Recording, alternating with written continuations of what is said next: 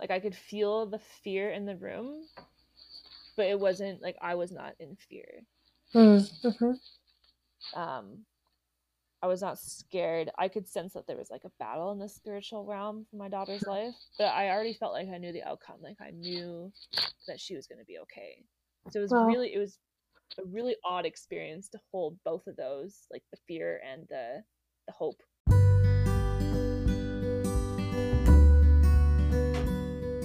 Holy Wild Birth is a podcast embracing the reclamation of giving birth, rooted in God's original design, undisturbed.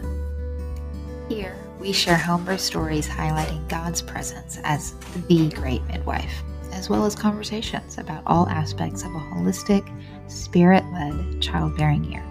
From the perspectives of myself, traditional midwife Lauren Hall of Rooted in Eden Private Contract Association, and me, holistic doula and birthkeeper Brooke Collier of Sister Birth. To choose a holy wild birth journey is to consecrate all your decisions unto the Lord. And to reclaim creation unadulterated by centuries of human attempts to control and improve upon what God has already called good. Please remember, birth is not a medical event, but a natural process. We are not your care providers, and this should not be taken as medical advice.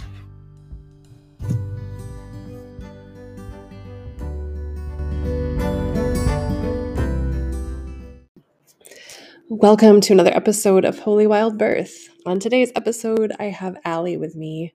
Allie worked with me in Embrace Birth Journey when she was very barely pregnant, and I got to walk with her through the miscarriage, the rainbow pregnancy and baby, and birth experience and postpartum NICU experience that she's going to talk about on this episode.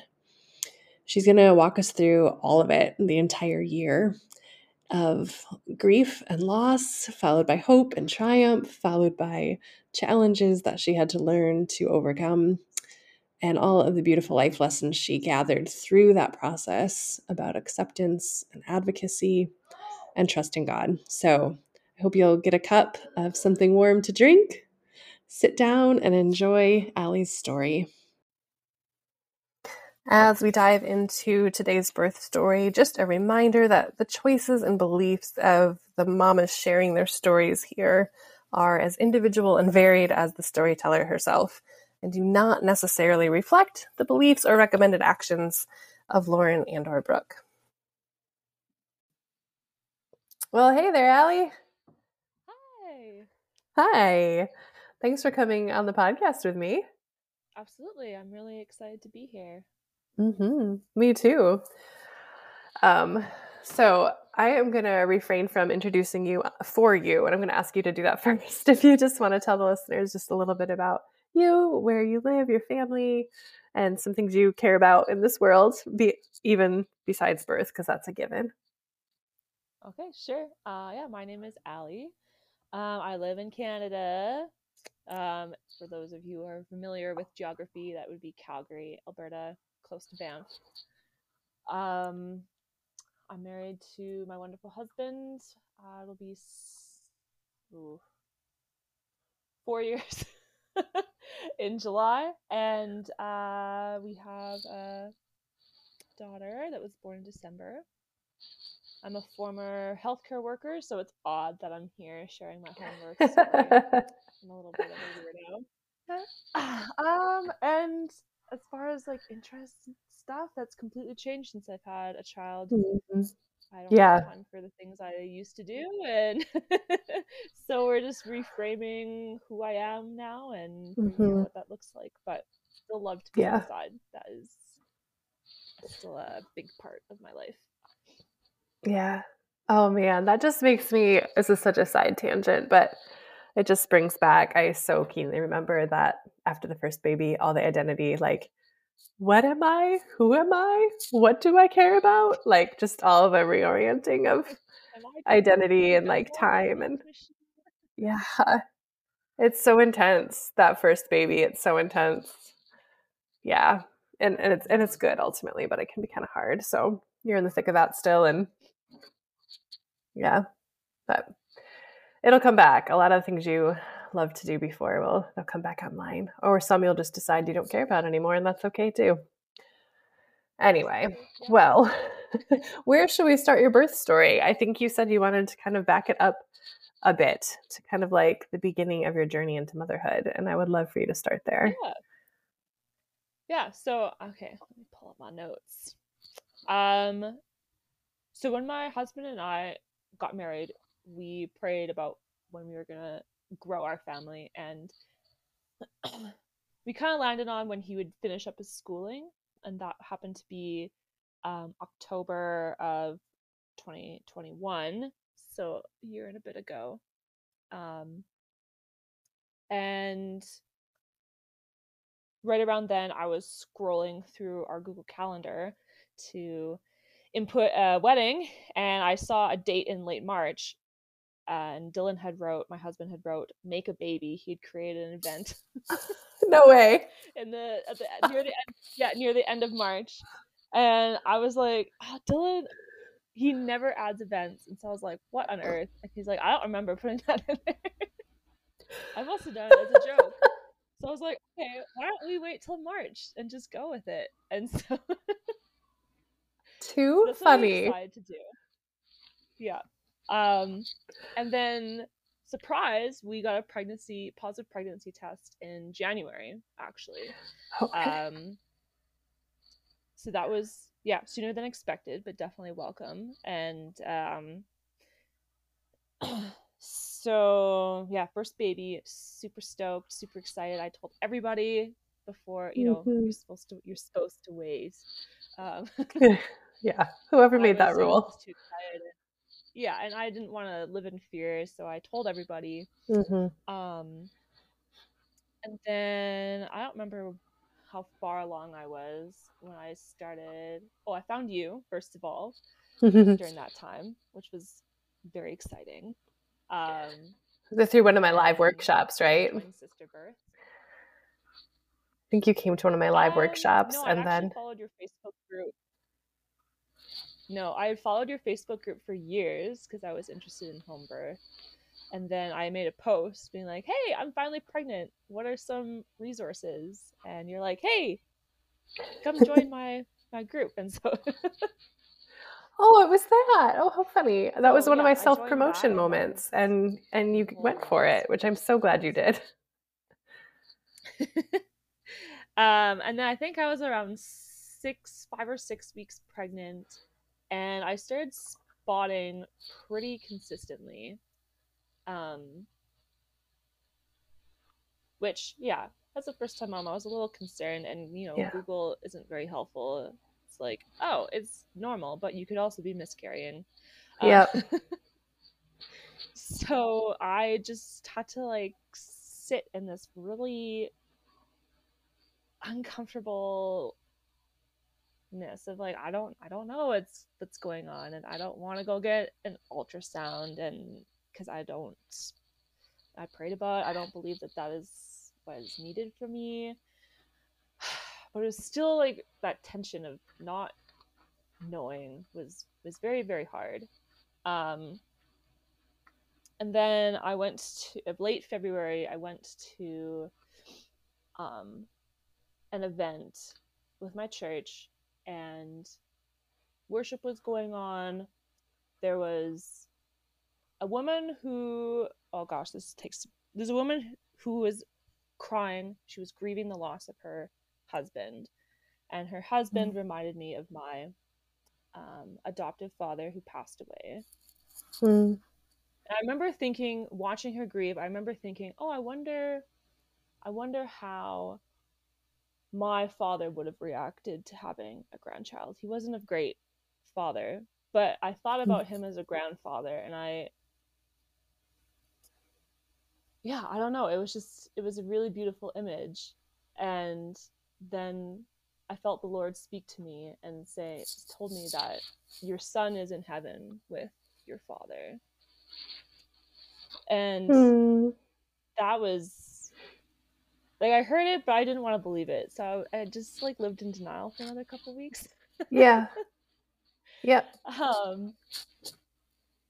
Yeah, it was about another week or two, and then was continually spotting, and finally emotionally I just couldn't handle it anymore. And I woke up at midnight one morning and I couldn't sleep, and I lay on the couch and I was like, Lord, I can't handle this anymore.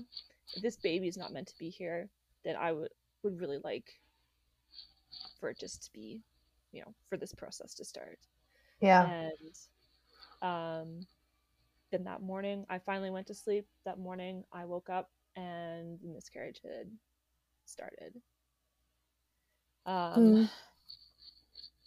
Which was really hard for me. I think even you, when we talked about it, you said it kind of hits differently when it's your first pregnancy, to have it end that way and to have it end that soon. Well, first, I'm just so sorry that had to be your introduction to parenthood, because that's not a fun way to start one's motherhood journey. It's the way that mine started as well, which I think I shared with you at the time. But yeah, it's not the way that anyone wants to start their journey into motherhood. So no, because it kind of, it just gives you a different, it taints the experience a little bit. You're reminded of the fragility of life before you feel like you're ready for that lesson. I don't know. Yeah, so that happened. It was significant for me in many ways. One, because with my past, I have a history of when emotional things happen to me, or really hard things happen to me, I tend to put a wall up and kind of run away. But this was the first time in my life that I remember just opening up my arms to the Lord and welcoming that pain into my life, and just experiencing it fully for what it was. And it was really, really hard, but yeah, it was also really, really good, because I could feel the Lord comforting me in those moments and speaking to me, into my heart, really deeply. And yeah, I just felt like I was fully able to embody and experience that moment. What a gift. Which you wouldn't. You think miscarriage, you don't think of the word gift usually. Like those two don't tend to exist together. No. But it's me, been my experience also that the Lord seems especially near in those moments. And I can't tell you how many women have shared similar things with me about their losses were a moment where they felt Jesus closer than maybe ever. So I feel like that says so much about how much he cares for even the lives of our unborn children. Like, even that he went ahead of you and told you, like, your son is in heaven with your dad. Like, he didn't say your embryo or your fetus, your son. Yeah. Like, the honor and the weight on that is so kind and shows so much how he cares. Yeah, and it was even another layer of healing and processing the loss of my dad. Because we didn't have much of a relationship, I hadn't thought of him much at all since he passed. And then for that to come up in that moment was really neat. And to imagine him as a grandfather was very healing for me, like another layer of healing in that area of my life. So wow. Yeah, none of that was wasted. Like God used even that for some really specifically beautiful purposes in your heart. Wow. I love how we're like 10 minutes into our recording and we're both in tears already, by the way.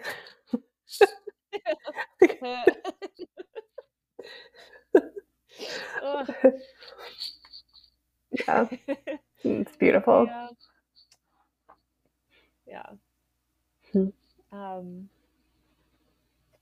Yeah, so I think it started happening on a Wednesday or a Thursday. And so then when the weekend, my husband continued to go to work, and I was unemployed, so that was fantastic to not have to worry about anything. So then the weekend rolled around and we lived near a river, and so we walked down to the river and just held a little memorial for between the two of us, which was really beautiful. And this little bird flew and hung out, like came up right next to me, which was, it just felt like the Spirit of God was with us in that moment, and we were able to name our son Jack and say goodbye, and yeah, kind of, I don't know, I want to say like wrap it up in a bow, but it doesn't make much sense. Just kind of put like a finality to that. Yeah. Like mark that moment and mark your son's life. Yeah. Embrace it for what it was. And yeah. And afterwards I sought out, I call her my spiritual mom.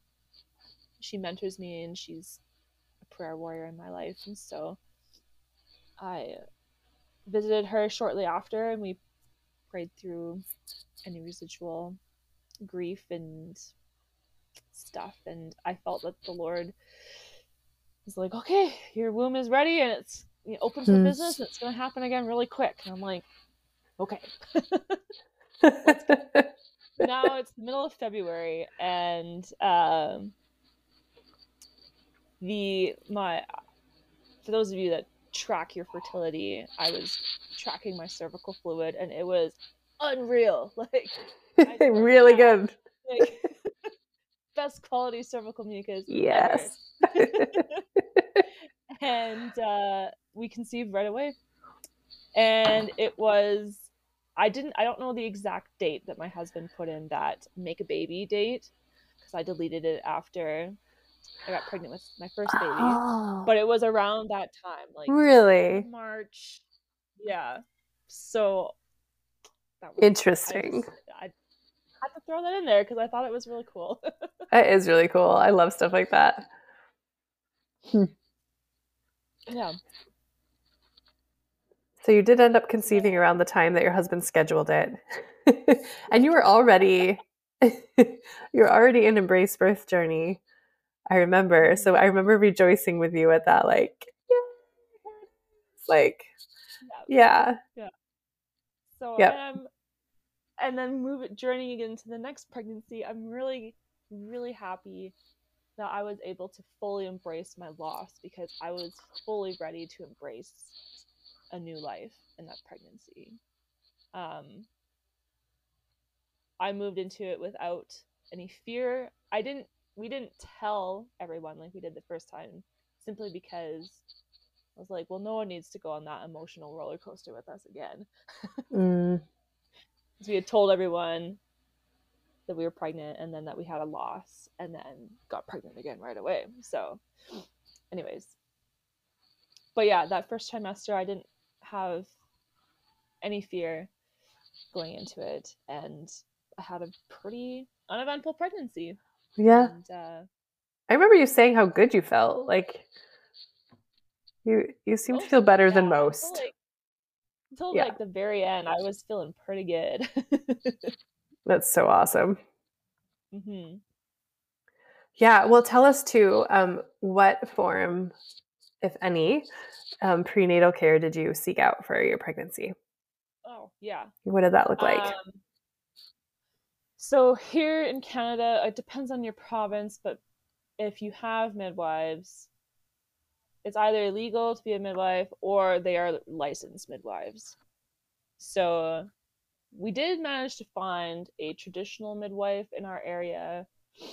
Of course, she's quite pricey. To preface, public health care, midwives are free here. So she was quite pricey, and the Lord led us to purchase a house while I was pregnant, and I was like, oh, I don't think we can budget numbers wise. And so we, I don't think I prayed about it, which is the unfortunate part. I think I was led by my fear to go with the licensed midwives, but that's what I ended up going with. And I was confident with the knowledge that I was gaining in brace birth journey and what I had learned on my own previously, that I could navigate that situation confidently. And I did. Like, I declined pretty much everything, and I just happened to find a good birth team, so that was really fortunate. And I did well, actually no, I did lead.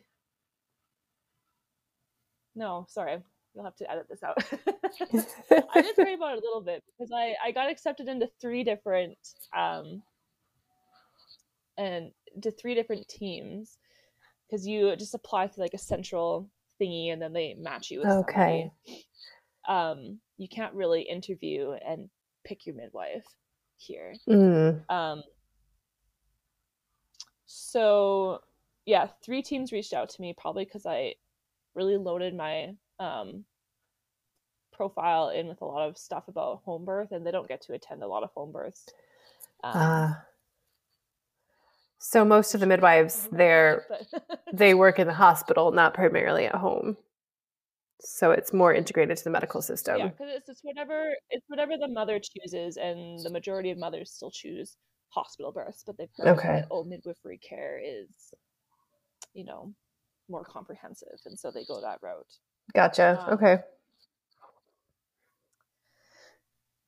Yeah, so I tried to interview three teams, and the Lord clearly led me away from one. So you said no to those ones, and then did you have a clear winner between the two that were left? My chiropractor had an experience with the team that I went with, and she said that they were very hands off, and that's what I was kind of looking for. I was looking for someone that would be comfortable with that, because ultimately they also, because they're registered, they have to answer to a board. Right. So I just managed to find a team that was like, we're comfortable doing this, but because we are responsible to our certifying body, we just need you to sign, our responsibility away. So you sign this saying that you're taking on responsibility. We've discussed the risks and the benefits, and then if something does happen, we're no longer liable if things should happen. So I was comfortable with that, and they seemed okay with that. We had a few bumps along the way, but overall, I think it went pretty good, the prenatal care. So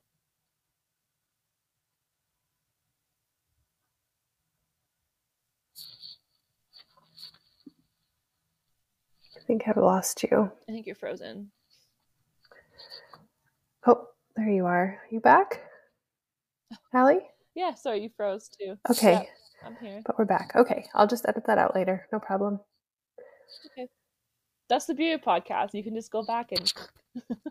Yeah, it's time consuming, but it is possible. So you were able to sign off on a lot of things, and they were cool with it. So you just had to sign a lot of waivers through your pregnancy? Yeah, basically. Yeah. But I guess that's the price you get for it being cost-free. Cost-free with some strings attached. Yep. Yes. Always. It's great and not so great. I hear that. Yeah. I know sometimes here in the US we get like jealous of the Canadians because of you guys' like free healthcare. But then as I've gotten to know you and a couple other Canadians through this program, I think, well, there's some strings attached. Maybe it's not quite as good as it seems. But yeah. So who else did you pick for your birth team?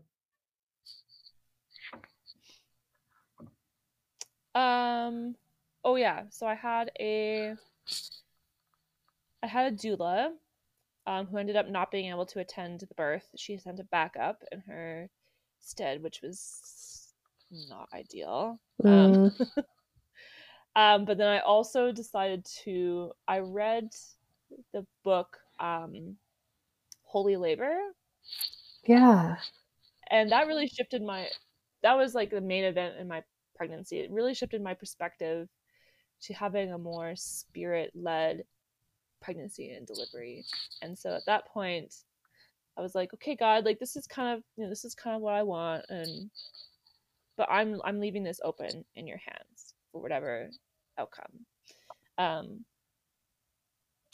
And I actually did this book study with my spiritual mentor, and I asked her when we finished, I was like, would you like to be at my birth? Like, I would love to be covered in prayer during this moment of my life. And so that, I'm so glad I made that call, because like the Lord was really impressing on my heart to invite her into that space, and I'm very, very glad that I did. It made all the difference in the world. Yeah, that's so good. Especially like, Lauren and I talk on this podcast pretty often about how ideally your midwife's role is to also be like a gatekeeper spiritually and to intercede. But we can't always have the luxury of a midwife who follows Jesus or sees that as part of her job. So when you can invite another person in to kind of fill that role for you, I think it's a really important role. Really important. Yeah. So I love that you had her and that she was able to say yes. Yeah. No, I'm really thankful for that as well. And yeah,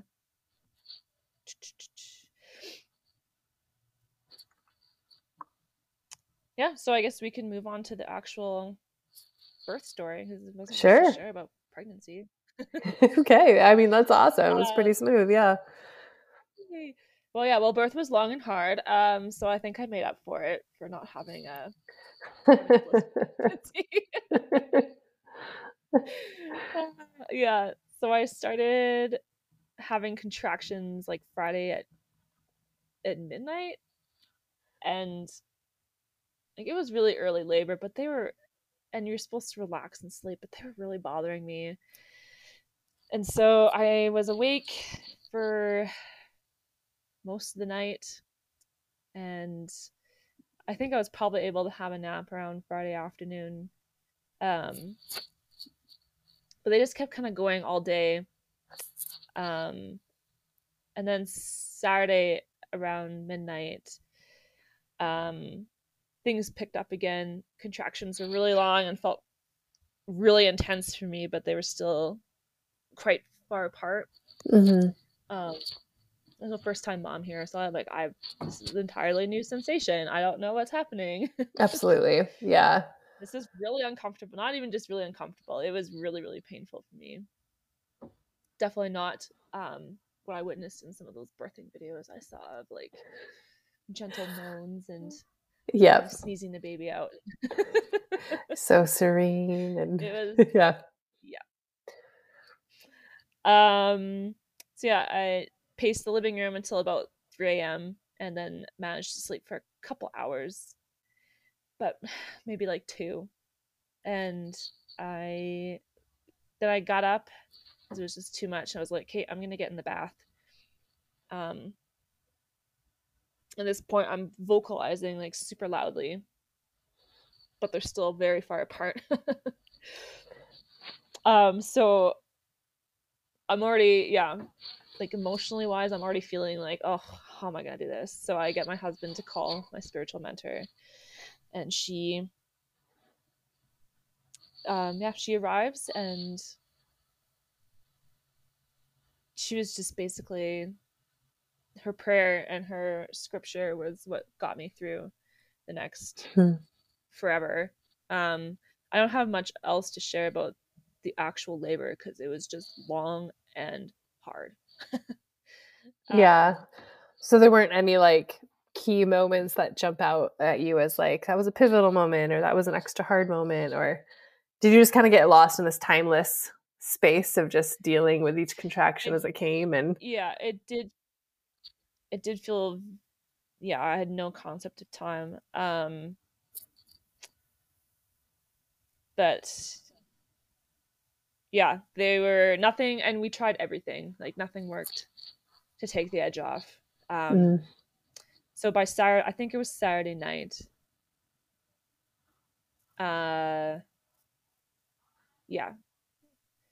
Saturday night, because I remember being super depressed that the sun was setting again, and I was Yeah. still in pain and still like no sign of a baby. I was exhausted. I hadn't slept much. I was roaring so loudly that like people were making sure I was staying hydrated between contractions, but it didn't seem to matter. My lips were parched, my throat hurt. I didn't want to eat. So I started becoming like, once the sun set again, I started becoming concerned that I wouldn't have the energy to finish. Yeah.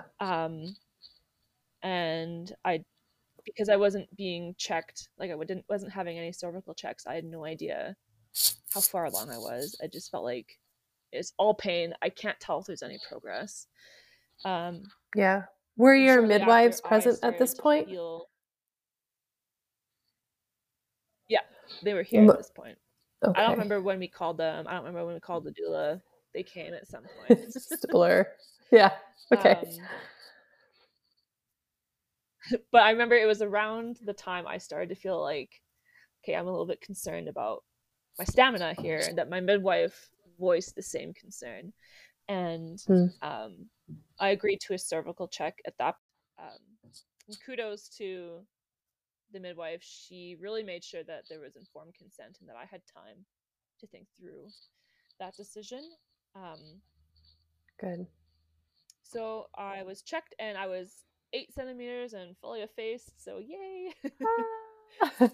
Must have felt so good to hear that. Yes, I was very nervous. I'd be stuck at like 3 or something. So after that, my midwife told me to imagine my cervix melting with each contraction. I think at this point, I finally accepted that I wouldn't be birthing like some of the videos I had watched, and that I had to embrace this physical pain to actually get through it. So with each contraction, I just embraced, as painful as it was, I just embraced it and imagined my cervix melting like butter. Love it. And then we finally, well, just from the noises I was making, they were like, oh, I think you're making some progress. And then it felt like several hours went by. I don't know how long it actually was. But at 22:36, my midwife broke my water. Again, it was all very informed consent. It was something that I wanted to do. I think it was more psychological for me. Anyway, it's just like, okay, this broke, now things can move faster. Yeah. Well, and physically there's some reason for that too, right? Because then you're removing some more of the what has to come down and through, and things do tend to speed up significantly after waters have ruptured. So yeah, which is funny because I looked over my birth notes, because I've been telling everyone I was pushing for 4 hours, and that it was hours and hours and hours after my water broke that I gave birth.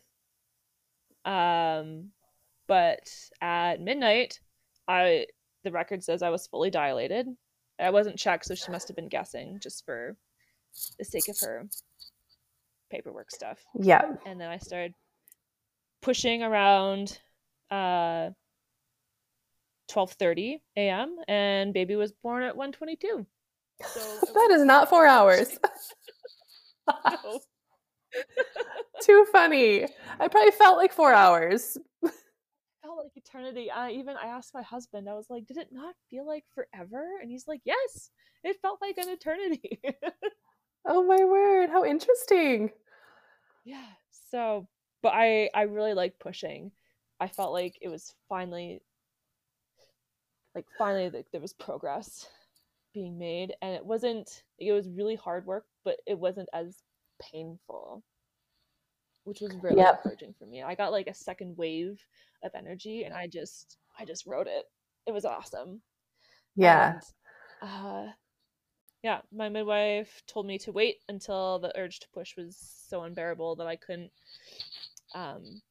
resist it. And so I began to work with that, and because I was so excited, I decided to experiment a little. I pushed with the contraction, but then also pushed in my own strength. And I was just struck by how different that is. Like the pushes I did on my own were completely useless. They made no Oh, like difference between when I worked with my contractions? body. You tried to push Yeah. So between? I would try and just push like push with like my ab muscles, and I've never tried that. I was like, oh, awesome! I can feel this baby moving. This is amazing. Let's try and move it faster. And Yeah. nah, Nope. twice, and then later yeah, and later I thought about women who don't have the opportunity to work with their body, and like, wow, like no wonder that must be so hard, and how much damage that would do to your body, not being able to work with those contractions. But yeah, so I just quickly ditched that route, and I trusted that God would be directing my body. Yes. And yep, could feel her head came down, the ring of fire, and I was so proud of myself. I was able to slow down and just allow the tissues to stretch. I was like, yes, good job, first time mama. Seriously, that's great.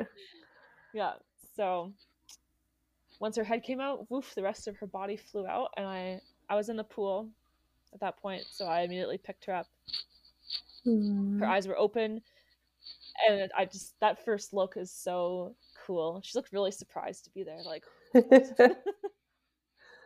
what just happened to me?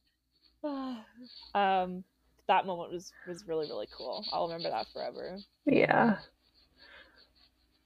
But then, as you know, you've heard this story before, then things very quickly divulged into absolute chaos from there.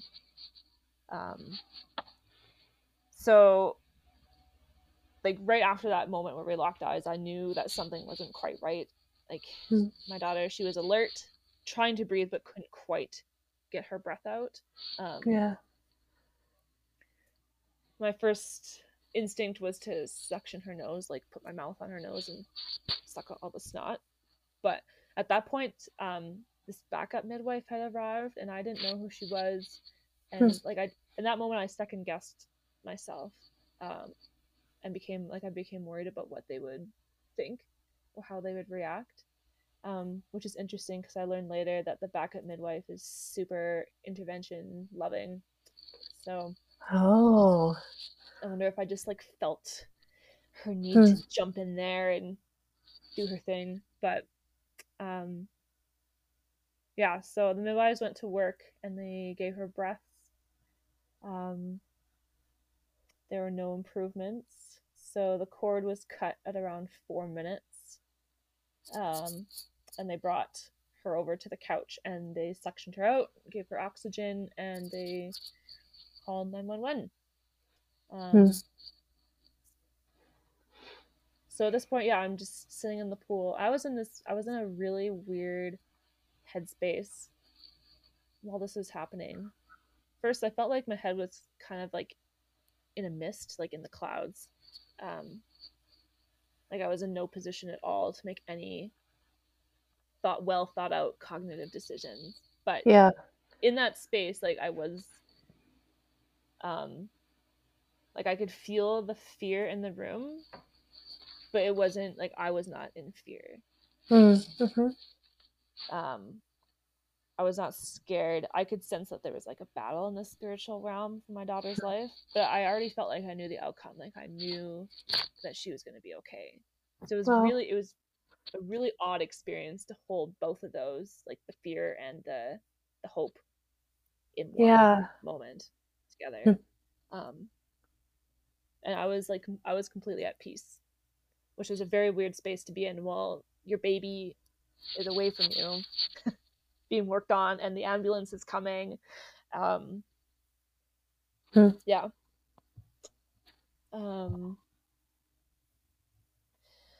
So then EMS came, and it was so chaotic. My midwife came to me and was like, "We gotta get your placenta out now. It's not the time to wait for it." And I was like, "Okay." So she jabbed my arm with oxytocin, and stood up and fell out of me. And then I was told I had to get my clothes on, and somehow I managed to get dressed. I don't know. Wow. um, And why were they trying to get you to get your clothes on that quickly? Is it because you needed to go with your baby somewhere? because yes, so, and this is when things get really like less than ideal. So they, I found out later, like in the moment I had no idea what was going on. I was just doing what I was told. I was, like I said, I was in no state to think anything through. um they actually had my baby stabilized prior to EMS arriving, but as per their protocol they had to transfer her to the postpartum unit at the local hospital, for observation. So I didn't know that at the Okay. time, because again, it was all very confusing. I remember they, before they left, they brought her up to me. I was able to hold her. They were in no rush. Um, Hmm. yeah, like I just, that was the one thing I just wish I could have prepared myself for, because if I could go back in time, which we can't, I would have declined the EMS transfer, because at Mm. that point she had been fine. So she had come around. She was crying vigorously, responding well, breathing on her own. But they at this point just Yeah, wanted to observe her. And so there yeah, was this kind of like, let's get you out the door also so you can go with her. yeah. Yeah. Hmm. Yeah, so as you know, um because they're regulated midwives, like they have certain standard processes to do, and because I hadn't specified, because I wasn't anticipating a Yeah. hospital transfer, I had specified in regards to me, but I hadn't thought about a NICU experience. um yeah, so I was able to hold her, and I asked if I could ride in because they're like, okay, we gotta go. And so I asked if I could ride in the ambulance with her, and they said no. And I asked them why, and they said, oh, in case we have to do a procedure on her, which just, ugh, Yeah. still doesn't sit well with me. Everyone I tell is absolutely shocked. In hindsight, I'm not shocked. I worked in the system. I know how it is. So Well, it's that way here too, for whatever it's worth. Like they don't routinely let yeah, moms ride in ambulances with babies at home birth transfers. And I've always thought it is ridiculous, but that is like just their protocol and they're not flexible about it. So, yep, and it's so ironic because you and I know that your baby being close to mom, like skin to mm-hmm. skin, is actually very protective for the baby for regulating body temperature and heart rate and respiration. So why are we separating them for the ambulance ride? It doesn't Because make when we got sense. there, by the time we had arrived at the hospital, they had brought her up to postpartum, and they immediately transferred her to the NICU because she had started breathing rapidly. Mm, And so it's like, well, I mean, we'll never know, yeah. but there's always gonna be a part of me that would wonder, like, well, what if we hadn't been separated? Would that have even happened? Mm-hmm. Mm-hmm. Um, yeah, so I don't know how much you want to chat about that experience. Yeah. And the NICU thing. Um, Hmm. yeah, I would love for you to say as much or as little about it as you feel led to say right now. I think I'm glad you're bringing it up because what you said earlier, like you had thought about transfer for yourself, like what if you need to go in for a bleeding or tear, probably, but you hadn't necessarily thought about what that might be if your baby needed the transfer and how to navigate NICU. And I think Hmm. you're definitely not alone. Um, I don't think most of us home birth moms have really thought through that or even know where to start thinking through that. And so you got kind of thrust into that situation with very little premeditated like plan of Hmm. how you would approach it. And um, I know it was rough and I know it's still relatively fresh for you. Um, but I'm wondering if you might have some nuggets of of just insight or wisdom that embedded in that story. But yeah, I would love to hear how that was for you, and what you would advise other moms to think about, even if that they find themselves in a similar situation. Sorry, you cut out. What did you say? I cut out. Yeah. I just invited you to share a little bit about what that experience was like for you, and any words of wisdom you might have for other moms who might find themselves in that situation, NICU situation. Mm-hmm. Share as much or as little as you want. Yeah, I guess I can start with the words of wisdom. Mm. The main one I would say is to, during your pregnancy journey, really just pay attention to what the Lord is saying to you, and don't ignore the little promptings, because I had three in total. One I listened to, and two I was like, nah, I'm not gonna need that. The one I did was pack a hospital bag, which I'm very glad I did. And the other two, I felt prompted to collect colostrum, and I didn't do it. And I felt, when it came around time to test for group B strep, my midwife was totally fine with me not doing it, but she brought a different perspective forward of, sometimes moms just get swabbed, because if your baby gets transferred and they don't know your status, they'll treat the baby as though they've been exposed. Yep. And you'll be very hard pressed to get them off those antibiotics. Mm-hmm. And again, I was like, yeah, I don't think I need to do that. But I felt that prompting that maybe you should do this. So that would be the main piece of wisdom. And then, yeah, for during the NICU stay, again, just to be really prayerful, because one of the things that the main struggle that I had in that time was having worked in the hospital and having heard stories come out of, I mean, they call it medical kidnapping. That's not what the hospital would label it as. If the parents do not agree with the course of treatment for a child, then there is the possibility that the hospital could take temporary custody of your child. And the recent story that happened, it happened in my third trimester, so quite soon to my experience. A mom declined antibiotics, and not only did the hospital take custody of her child, she was also banned from visiting her child. Oh my word. Are you kidding? I mean, there's a little bit more nuance to that story, of course, that I can't cover here.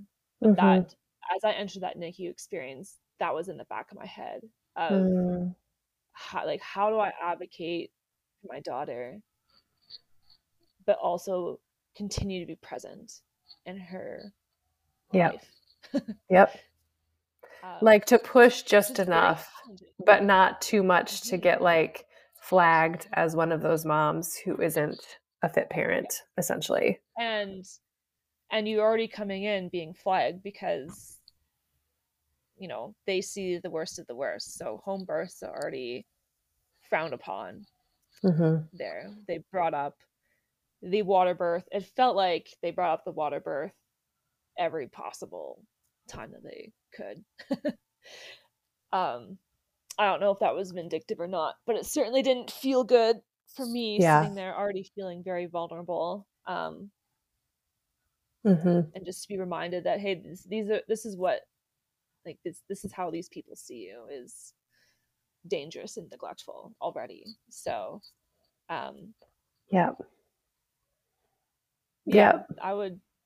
that's what I'd have to say about that. Like, I wish I didn't have to say tread carefully, but that's kind of what I would. That's real. No, I think that's really good advice.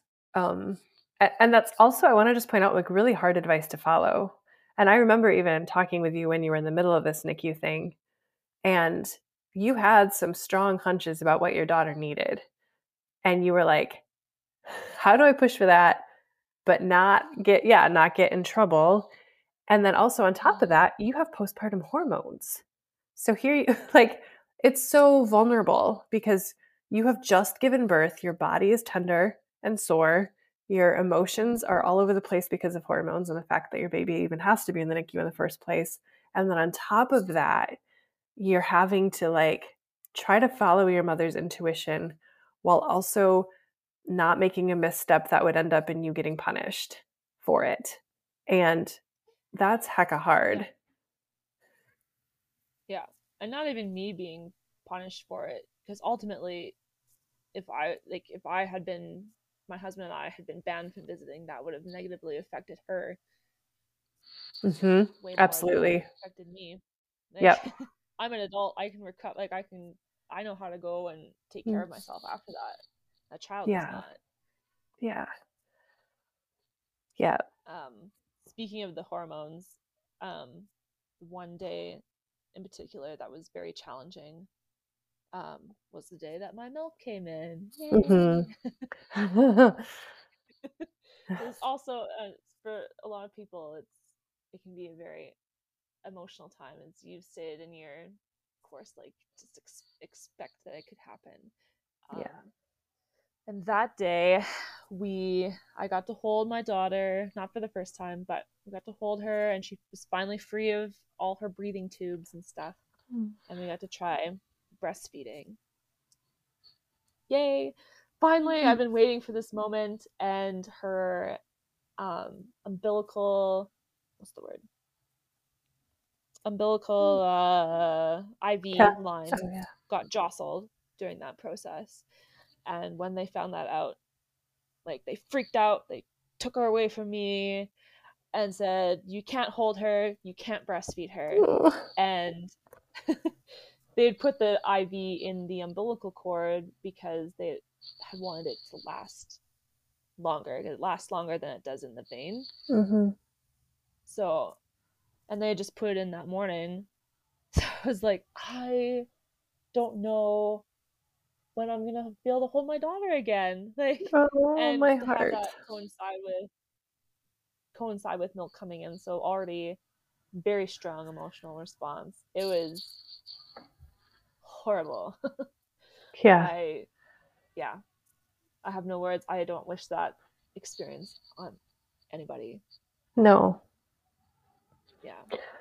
No, it's so inconsiderate of a mother. Like, it feels like NICUs are not designed to even think about what mothers need and the fact that they just gave birth and that they might need to lay down and that they need to hold their babies and that the Yeah. babies need to be Well, held. like I It's think some of the nurses were kind of trying to think about me. They would always reassure me like, "Oh, you can go home and have a nap and have a shower and things will be okay here." Like, I don't want to go home. right. Like, why are you anyways, it was, Yeah. yeah, they definitely do not consider the whole family unit as part of that experience. Mm-mm. I expressed several concerns about breastfeeding because she had to be there for 7 days because of antibiotics, um, which I did not agree with. Her cultures were negative, but again, it was that really sticky point of how far do you push. Yeah. Yeah, I had expressed concerns they were going to bottle feed her. And I was like, okay, well, I don't know any mom who's been breastfed successfully coming out of the NICU, and I've heard of nipple confusion. Like, how can we navigate around this? And I was told, um, you can work it out when you get home. Wow. That's the best they can do, huh? Which, yeah. Yeah. Yeah. So it just, I don't know, the whole experience just really opened my eyes to, I don't know. I guess it was a jump start into how hard being a parent is. Mm. Yeah. and all the forces that can oppose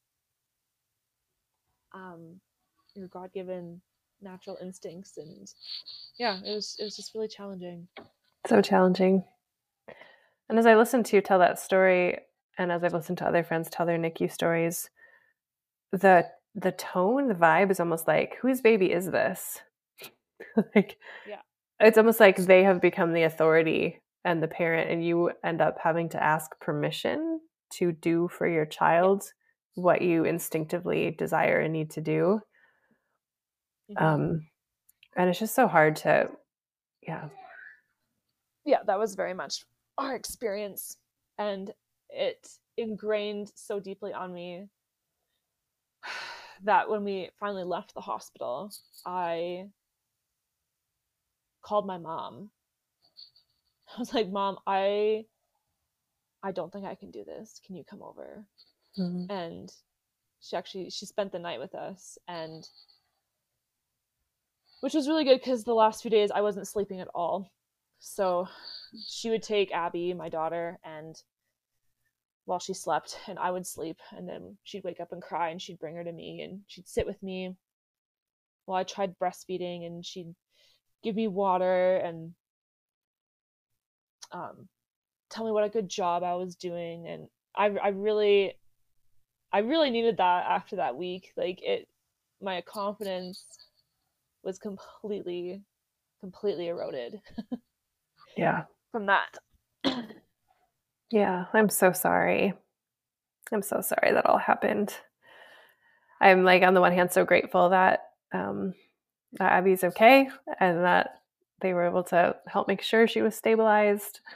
It just seems like there's so many things that could be improved about the road to getting her home. And yeah, you have this powerful moment in your actual birth, which is a moment where I think we get a boost of confidence in our ability to parent our child, because it's like, I just did that. I birthed my baby myself.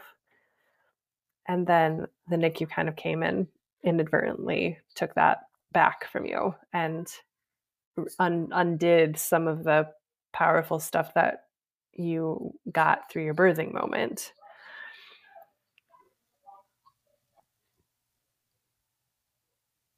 Sorry, I missed a chunk of that. It's okay. I suspected because I saw it was frozen. I was just saying how you have this powerful moment of like actual birthing your baby, and that's the moment that gives you so much confidence as a mom. Like, I just did that, and you enter your motherhood of this power, and then you come crashing down into NICU, and they kind of like take it back. Like, it's not their intention, but like, yeah. Yeah. Yeah. Well, I just want to say, as somebody who's had the privilege of getting to walk with you virtually through a lot of this, and even since you got home from NICU, I feel like you've regained your ground and your power, and you are a really powerful mom with amazing instincts and such a sweet bond with Abby. And like, by God's grace and your diligence to do the work, like, you're doing it, and you are breastfeeding, right? Spoiler alert. Like, Yes. you made it over that hurdle. Yeah. Yay. Uh-huh. So good. It is possible. Don't let them get you down. Yeah, that's a good message too. I also just wanted to piggyback on something you said earlier about listening to that little voice. Because it's like, it's true. There's things that we say in natural childbirth education about, like, in general, you probably don't need to do the group B test because it's kind of nonsense. And in general, you probably don't really need to collect colostrum because your baby's going to get it right out of your breast. Right? Like, and those are like generally good counsel. It's like fine advice. But if you sense the Holy Spirit saying, actually, in your case, for you, it would be a good idea to do this, like, that has to be what we listen to more than the general good advice, right? Absolutely. Yeah. So it's just, I love that you brought that up. That's an excellent and noteworthy take-home message. Because every birth and every baby is so different that you really have to just listen to what the Holy Spirit is telling you about your specific situation. And even if it doesn't make any sense, even if you're like, well, that's dumb. Yeah. Why would I need to do that? Just do it. Mm-hmm. I mean, that's easier said than done, but It is. I strongly encourage everyone to just listen to that voice and to follow through. Yeah. Because in case our listeners don't know or hadn't put that together, like had you had the group B strep results and they were negative, that might have eliminated some or all of the kind of antibiotic interventions. And then the colostrum would have given her an option to drink your I was still colostrum. able to collect colostrum. Yeah, I was still able to collect colostrum in the hospital. But again, because I hadn't educated myself at all, I'd educated myself a lot in breastfeeding, but not a lot on nothing on pumping or colostrum collecting, really. So that was a huge learning curve I had to go through, because we got to the hospital at like 3 a.m. So by the time my daughter actually got colostrum, it would have been like 6 to 10 hours. Versus had it already been ready, then she could have had a lot more to get her going. Sure. Yep. And I would have known how to do it instead of trying to figure it out with all these nurses and doctors watching me. Yeah. Oh, awkward. Yeah, I mean, well, by the end, I was like walking around topless. Modesty really went out the window. I did not care. I love that. And that's your mother love too, right? It's like, I will be naked in front of these strangers if it means my daughter gets what she needs. Yep. Exactly. Yeah. Oh, so good. Well, did you have any kind of closing thoughts, or you've already inserted a lot of nuggets along the way as we've gone, but I wanted to give you another chance if there's any other things you want to just kind of wrap up in summary to share with listeners. I mean, I have a lot more notes, but we could be here for another couple hours if I went over all those. So I feel like we've really covered the broad scope of things. If there's any of those notes that are jumping off the page at you right now, you should go for it. I don't know how this will fit in, but another hard part about being in the NICU, I don't know how many people out who haven't worked in the hospital know this, but having a history of working in healthcare, I know that the number one cause of death or injury in the hospital is medical error. So I don't know why I feel led to insert that, because again, it's that hard dance of like you have to question what they're doing, because it's so easy for them to make a mistake. But then again, it's that how far do you push? Yeah, you can, I would say, just ask a lot of questions in a very polite, friendly tone, just so you can understand what is going on. So there's another extra set of eyeballs on what's going on, from a different perspective, because that can sometimes be the difference between like a serious event or a death. I mean, I don't want to put that out there, but that D word, but it's very real, and healthcare workers don't like to talk about it but it's the truth. Yeah. No, that's a great cautionary word. Thank you for sharing that, especially from your insider perspective. Well, I'm so grateful that you were willing to come on and share all of that, like that whole journey. I love just how God. Yeah, it was quite the year for you. Like, yeah, and it all flows, and some beautiful themes in there, and a beautiful story of a maiden becoming a mother. So thank you so much. Yeah. Absolutely. Thank you for having me. My pleasure.